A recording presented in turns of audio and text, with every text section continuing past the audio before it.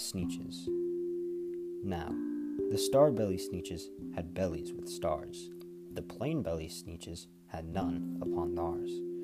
Those stars weren't so big, they were really so small, you might think such a thing wouldn't matter at all. But because they had stars, all the Starbelly Sneetches would brag, we're the best kind of Sneetch on the beaches. And with their snoots in the air, they would sniff and they'd snort. We'll have nothing to do with the plain-belly sort. And whenever they met some, when they were out walking, they'd hike right on past them without even talking. When the Starbelly children went out to play ball, could a plain-belly get in the game? Not at all. You only could play if your bellies had stars, and the plain-belly children had none upon theirs. When the Starbelly Sneetches had Frankfurter roasts, or picnics or parties, or marshmallow toasts, they never invited the plain-belly Sneetches. They left them out cold in the dark of the beaches. They kept them away, never let them come near, and that's how they treated them year after year. Then, one day, it seems, while the plain-belly Sneetches were moping and doping alone on the beaches, just sitting there wishing their bellies had stars, a stranger zipped up in the strangest of cars. "My friends," he announced in a voice clear and keen, "my name is Sylvester McMonkey McBean, and I have heard of your troubles. I heard you're unhappy, but I can fix that. I'm the fix-it-up chappie. I've come here to help you. I have what you need, and my prices are low, and I work at great speed, and my work is 100% guaranteed." Then, quickly Sylvester McMonkey McBean put together a very peculiar machine, and he said, "You want stars like a Starbelly Sneetch? My friends, you can have them for $3 each. Just pay me your money and hop right aboard." So they clambered inside.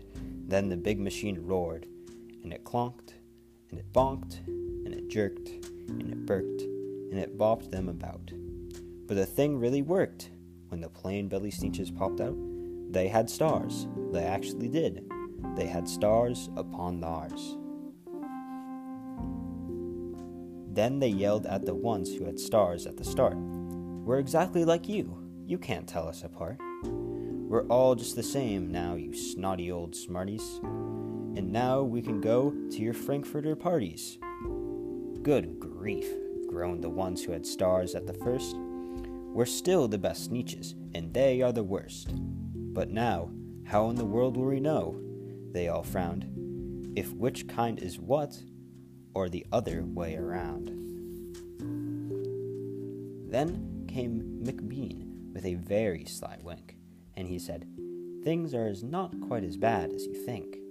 So, you don't know who's who. That is perfectly true.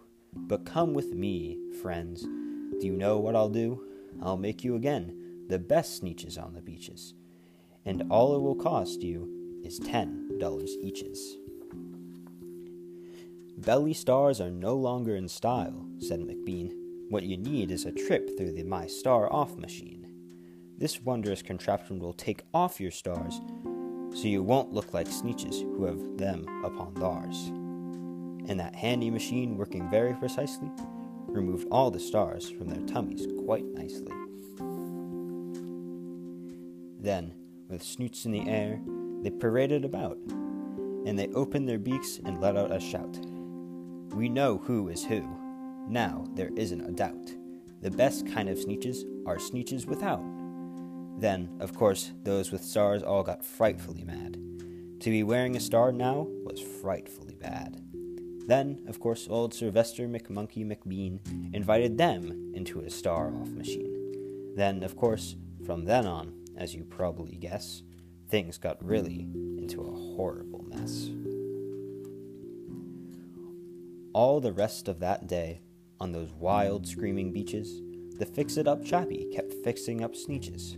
Off again, on again, in again, out again. Through the machines they raced round and about again, changing their stars every minute or two. They kept paying money. They kept running through, until neither the plain nor the Starbellies knew whether this one was that one, or that one was this one, or which one was what one, or what one was who. Then, when every last cent of their money was spent, the fix-it-up chappie packed up, and he went. And he laughed as he drove in his car up the beach. They never will learn, no, you can't teach a Sneetch. But McBean was quite wrong. I'm quite happy to say that the Sneetches got really quite smart on that day. The day they decided that Sneetches are Sneetches, and no kind of Sneetch is the best on the beaches. That day, all the Sneetches forgot about the stars, and whether they had one or not upon theirs.